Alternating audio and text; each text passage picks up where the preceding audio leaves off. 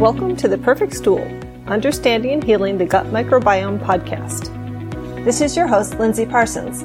I'm a gut health experimenter, health coach, and fascinated student of the gut microbiome. I'll be talking with alternative medicine professionals, dietitians, scientists, and people who've tried various cures, especially fecal microbiota transplantation, to heal their gut, to give you the inside scoop on everything you've always wanted to know but were afraid to ask about your gut health, so that you too can have the perfect stool.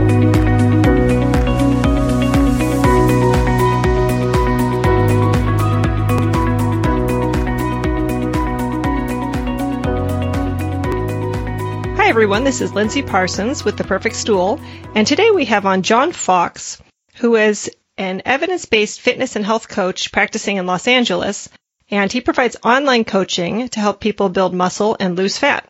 John also wrote an article called What Happened When I Got a Fecal Transplant, in which he detailed the amazing results of his fecal transplant on Rod Wolf's webpage. So welcome, John, and thanks for talking with us today. Hey, Lindsay, good to be here. So as we prepared for the interview, John had written about a lot of things in the article that had changed in his life.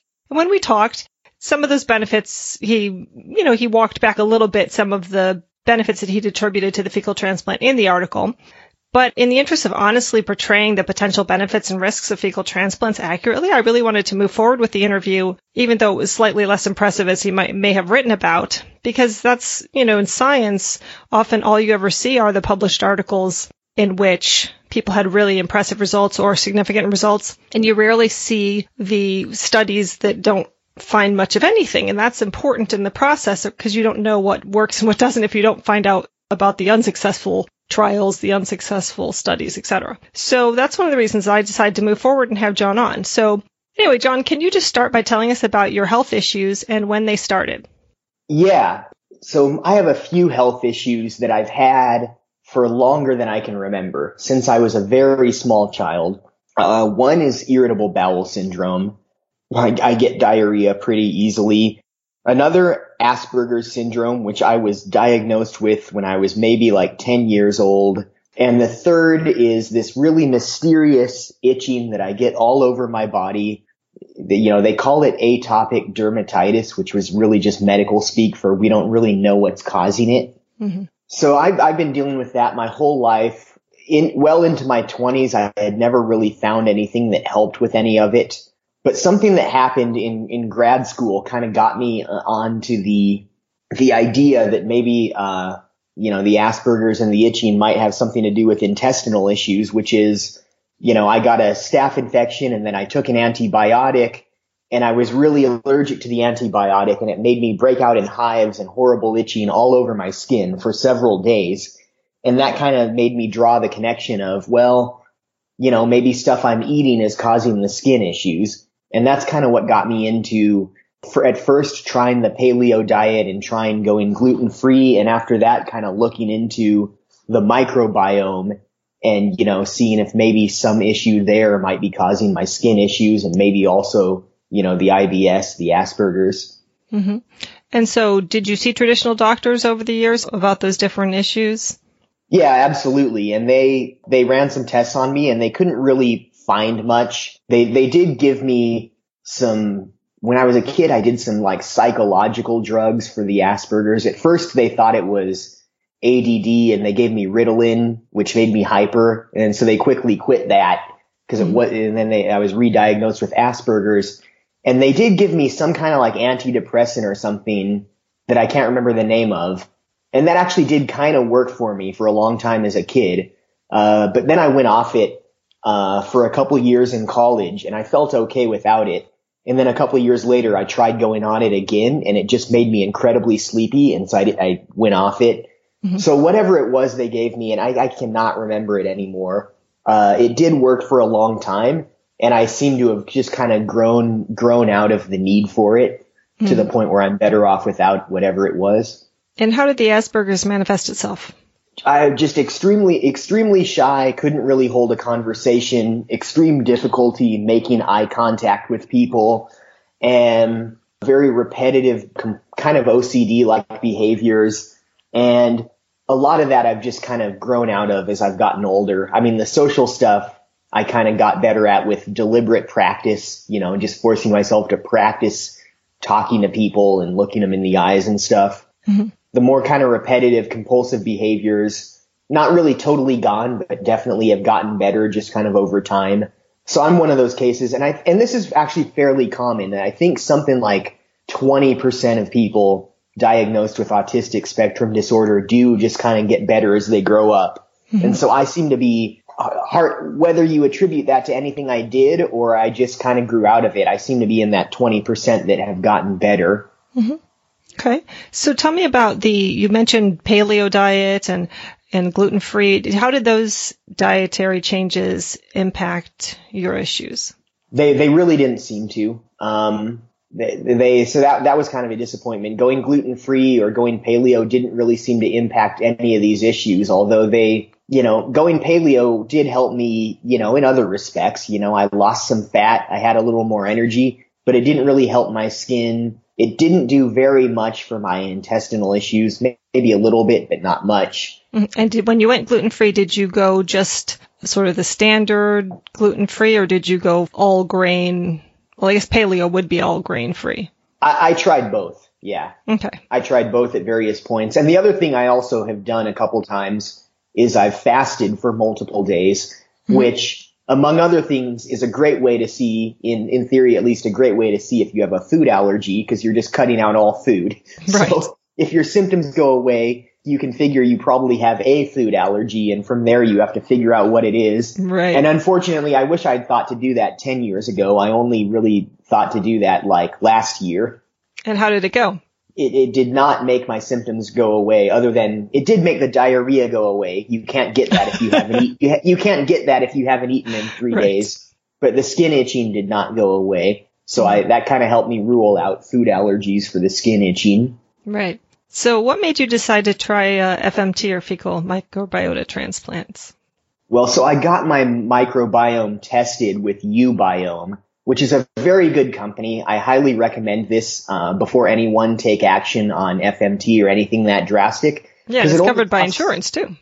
Yeah, I guess it is. I just paid out of pocket, but a lot of insurance would cover it. It's only $100, and it's this mail-in thing that, basically you take a little stool sample, which is kind of gross, and you mail it in. But they look at your microbiome and they give you a breakdown of all the different species and genuses of bacteria and yeast in your biome. And the other thing they do that's kind of cool is they compare it to several different baselines. Like, here's how your microbiome compares to the average American, the average obese American, the average really fit American, paleo dieters, vegans, alcoholics. And that was a couple years ago. How long ago did you do that? That was more than a couple years ago. That was like 4 years ago, I think. Okay, yeah, because I've done a more recent one, and it's much less. What you're describing is not what they show, but they do show correlation with your symptoms and different conditions. I'm sure they've changed their whole look over the years, yeah, because I got my FMT in 2016, so this was 2015 or 2014. Okay. Probably, I think it was 2015 that I got it tested. Okay. Well, were you enlightened at all by what you found out from Ubiome? I was, yeah. What I recall is my biome was not terrible, but there was one type of bacteria that was almost completely missing from my biome, which is not missing in, the healthy comparables like paleo dieters. Was it Akkermansia municiphilia? I don't think it was, but I can't remember what it was That's called. The one I'm missing. No, that doesn't sound familiar at all. Okay. It might have been, and I want to say it was a genus and not a species, but I could be wrong about that. Right. So there was one respect in which I more resembled alcoholics than healthy people, despite not really being much of a drinker. Okay, so that was what prompted you to want to get an FMT? Yeah, that was. To try and restore that. Because the FMT, the biggest thing it would be likely to help with is if you're completely missing some kind of good bacteria. Because if you have a good kind of bacteria that you're supposed to have and it's heavily depleted but not gone, then potentially you can restore that by feeding it food. They're bacteria. They multiply pretty fast. But once one is completely gone, And I want to say this was either completely gone or at least below detectable levels. Then you get to a point where it has to be replenished from outside your body somehow, which still doesn't necessarily mean FMT, because you can get a lot of this stuff from food. But, that made me think, well, I have been trying eating a lot of sauerkraut and other lacto-fermented foods. I have been taking probiotics, tried eating healthy. Maybe FMT is the next thing to try at this point. Yeah. So did you consider doing it yourself at all? I considered that, and reading more and more about it, I just really got put off the idea for safety reasons. It's just people really emphasize the importance of screening. And I did come to understand that this is not without its risks. I mean, if you don't have a properly screened donor, you could get something that does more harm than good. Mm-hmm. You could get something like Clostridium difficile, but you could also just get something that's not inflicting a disease on you so much as just making your biome worse if the other person's just not very healthy. Yeah. So how did you pick the clinic where you decided to do it? Yeah. So what I was doing in 2016, I was living as a digital nomad, meaning that I was living out of a backpack, moving through various mostly developing countries that are pretty cheap to live in. So I'd started out in Thailand and was kind of working my way through Southeast Asia for a while, and then was either going to go west through India, Africa, over to South America, or east to South America. I hadn't decided yet. So it was while I was traveling that I started talking to these companies. And the clinics that I talked to, one was in Australia, one was in the Caribbean, one was in Buenos Aires, Argentina. So there are really two things that made me settle on this clinic. One was the location. Buenos Aires was really convenient given my plan, because I figured I could work my way west over there and then slowly work my way north back home on the end of my trip. And the other one, that was one. Another was cost. I don't remember if it was the cheapest. I think it was cheaper than the one in Australia. I don't remember how it compared to the one in the Caribbean. And how much did it cost you? It was a few thousand. For how long? For a 5-day course of treatment. Mm-hmm. I want to say it was like 3,000 or something. I can't remember exactly, but whatever it is, it's probably gone up a little bit since then, would be my guess. It was a few years ago. And the third was that I actually talked to the doctor, and he was, he spent more time talking to me than the people at the other clinics. He was very personable, very willing to answer my questions and explain how everything works to a greater degree than the other two clinics. Mm-hmm. The other two clinics, the conversation felt a little bit more one way, that they were asking me stuff about my health and assessing me, which you have to do.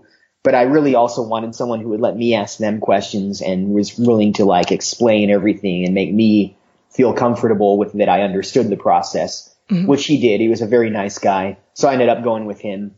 This clinic was called the Newberry Clinic in Buenos Aires, and the doctor's name was Silvio either Najit or Najd or something like that. Very nice guy. Yeah. Okay. And so tell me about your experience at that clinic and just during and right after the procedure.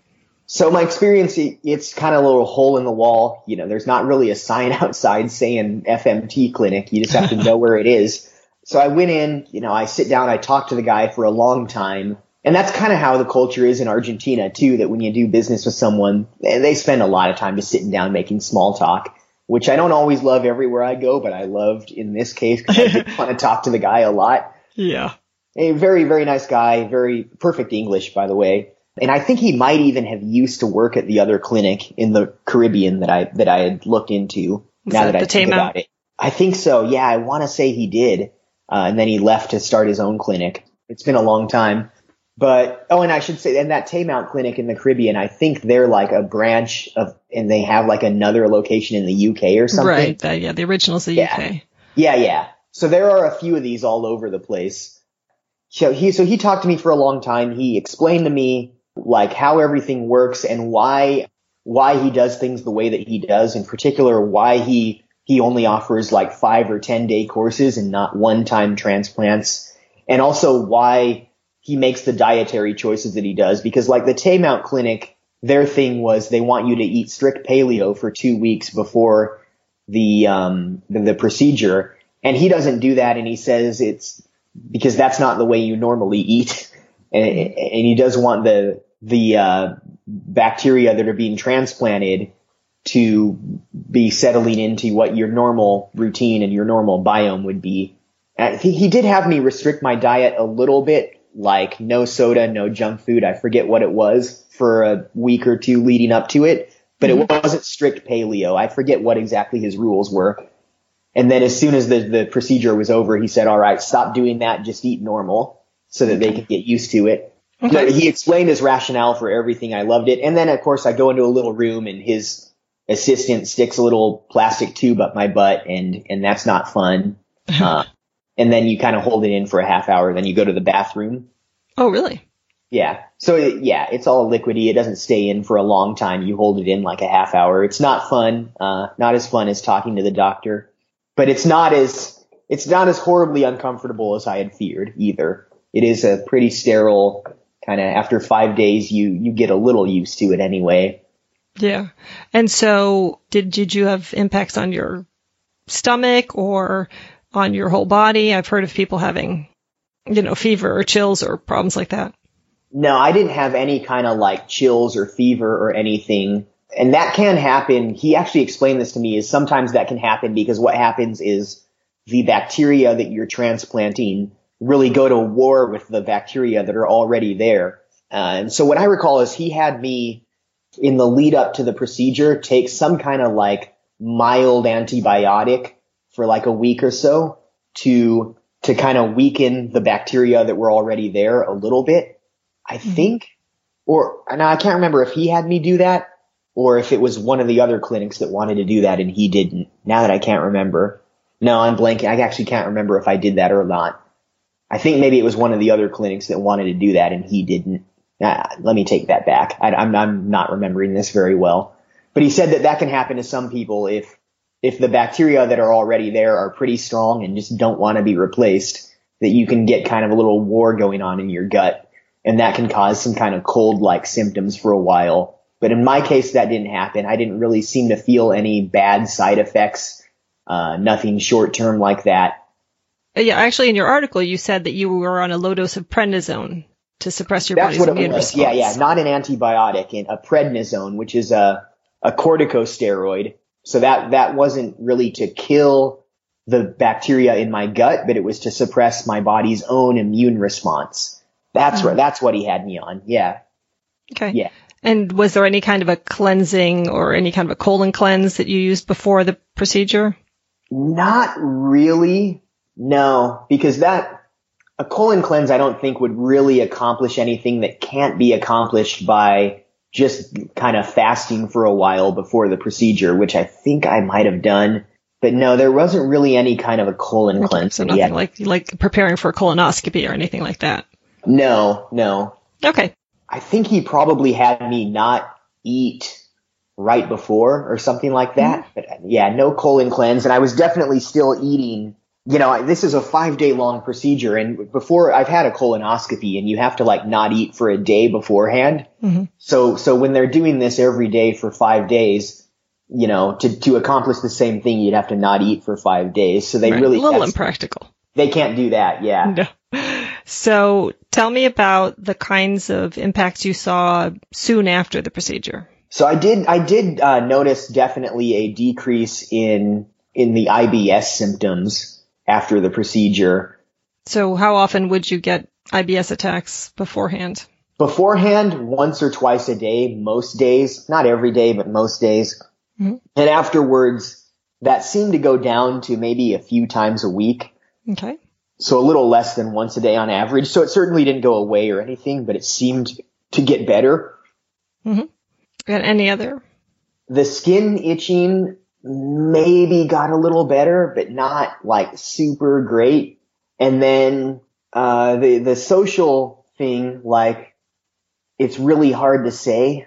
I mean, I did feel a little bit more confident, maybe a little more outgoing, but it's a little hard to say. And that I did kind of start to very slowly feel more confident and outgoing, not instantly after that, but kind of slowly felt a little more social over the months following this. And don't they say it takes 3 to 6 months to see the full effects? Yeah, they do.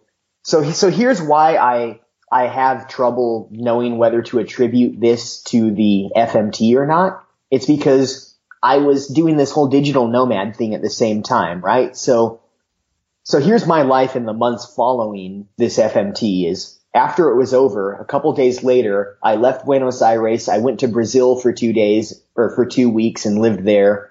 And then after Brazil, I went to Colombia for like 6 or 8 weeks and lived there. And after that, I finally got home to the United States where I could finally speak English to people all the time. And because in South America, not that many people speak English, especially Colombia. So I was finally like back to my normal life and socializing.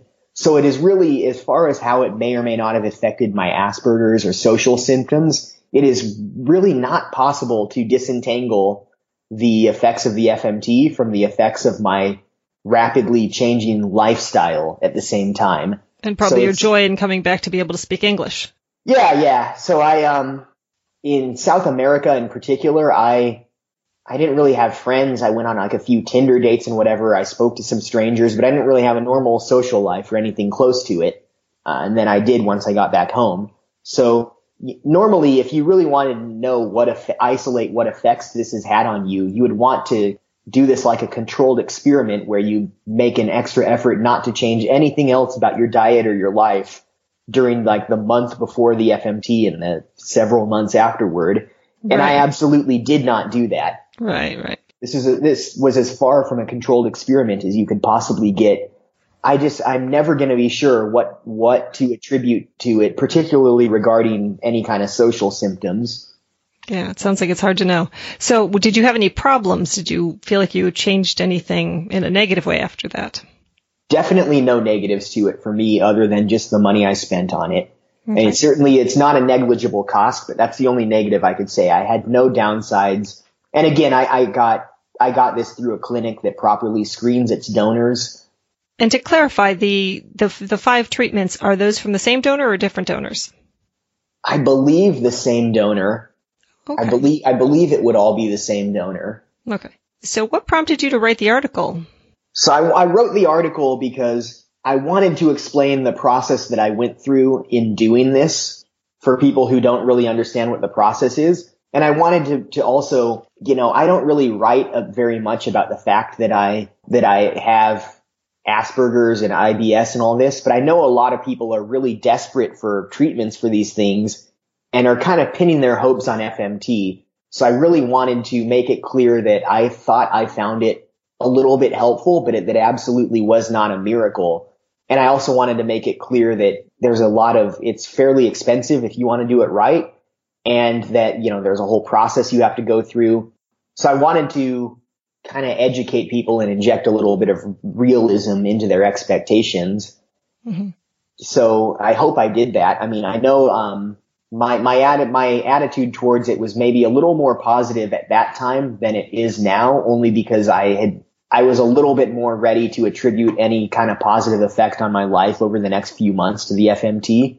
And in hindsight, I've thought just a little bit more about, my entire life was just changing completely several times over the next few months. So I'm a little more hesitant about what to attribute to the FMT. But certainly the IBS did get a little bit better, and that I feel comfortable attributing to it. Okay. And have you done anything since that's helped the IBS more? Cutting back on caffeine definitely seems to help the IBS. Mm-hmm. And I do notice that cutting back on wheat products seems to help it. Like I notice I get like diarrhea if I eat a bunch of pizza or whatever. And it doesn't seem to be gluten per se. I've learned more about not just gluten, but anti-nutrients is what they're called. Stuff that causes leaky gut and everything. And wheat has a few things that are potentially issues for people. Gluten is one, but there's also the FODMAPs, which are these short chain carbohydrates you have trouble digesting. And there's phytic acid, which binds to other nutrients and prevents them from being absorbed. So it really could be any of those. Wheat has all of them. But I do notice the diarrhea gets a little bit better if I cut out not all wheat, like I don't care about soy sauce or whatever, but just really big wheat heavy bread, pasta, whatever. Mm-hmm. And I've also noticed that really high doses of caffeine tend to cause the intestinal stuff to flare up. And the other thing I've noticed about the itching is that it can often get worse if I've had a lot of caffeine or alcohol. Like the other night I went out, drinking with some people, had a couple margaritas and a beer and a couple Diet Cokes, and the itching did definitely get worse later that night. But it also never goes away completely, even if I cut out all that stuff. Right. So that seems to cause flare-ups, but not be the sole cause of it. So regarding the itching, and I'm working with a doctor on it, there just doesn't seem to be a singular cause to it that I can isolate, unfortunately.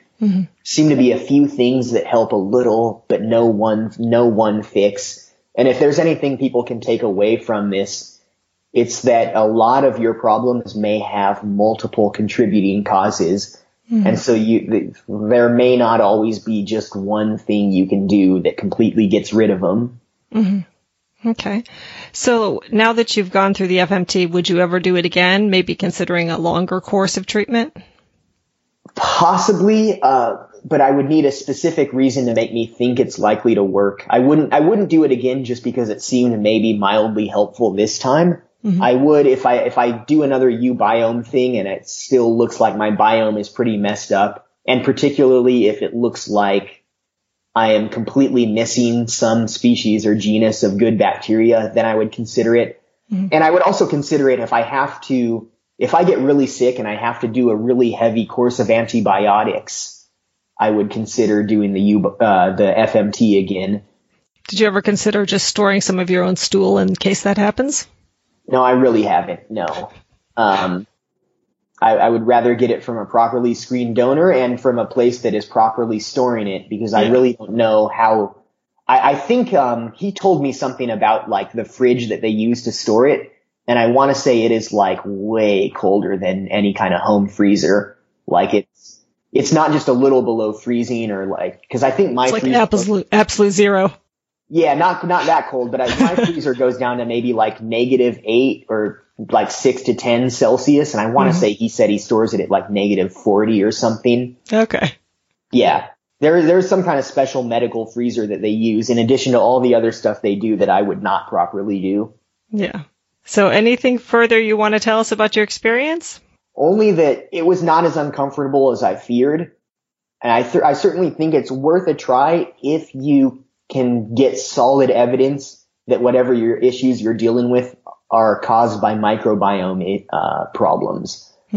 Don't just assume that they are, because this is kind of the new thing and you're pinning your hopes on it and everyone's talking about it. But if you get your microbiome tested and it is all messed up and you're completely missing some of the things you should have, I think it's worth a try as long as you get it through a good clinic that properly screens its donors. But definitely try everything else that you can first. Try fixing your diet. Try cutting out caffeine and alcohol. Try, exercising and doing probiotics. Exhaust all your other options first, then consider it. Okay. Well, thank you so much for sharing that with us. That was very helpful. Well, you're welcome. Okay. Well, I hope you find a cure for your itching and the rest of your IBS symptoms. Oh, God, yeah, the itching, most of all. Definitely the itching. Okay. Thanks, John. Thank you. I hope you enjoyed the podcast. If you liked it, please press subscribe so you won't miss future episodes. And you can find links to John's article and website in the show notes. And you can find me online at highdeserthealthcoaching.com. So what I do is help women lose weight without counting or cutting calories. So my goal is to help women make changes that they can live with for the rest of their lives, so that once they lose weight, it'll stay off for life. So my last 2 clients, they lost 10 and 14 pounds in the first 10 weeks of working with me, which might not seem that incredible, except when you take into account that they didn't make any drastic sudden changes, they never went hungry, and they're prepared to keep up the changes that we worked on together over the long term. So if you're wanting more knowledge, support, or accountability in your weight loss journey, feel free to reach out to me at Lindsay, that's Lindsey, at highdeserthealthcoaching.com. And we can set up a free 45 to 60 minute healthy and sustainable weight loss discovery session. And I assure you, you will get at least one big aha about what's keeping you from losing weight and keeping it off. So all the links and the emails I mentioned are in the show notes, and thanks so much for listening.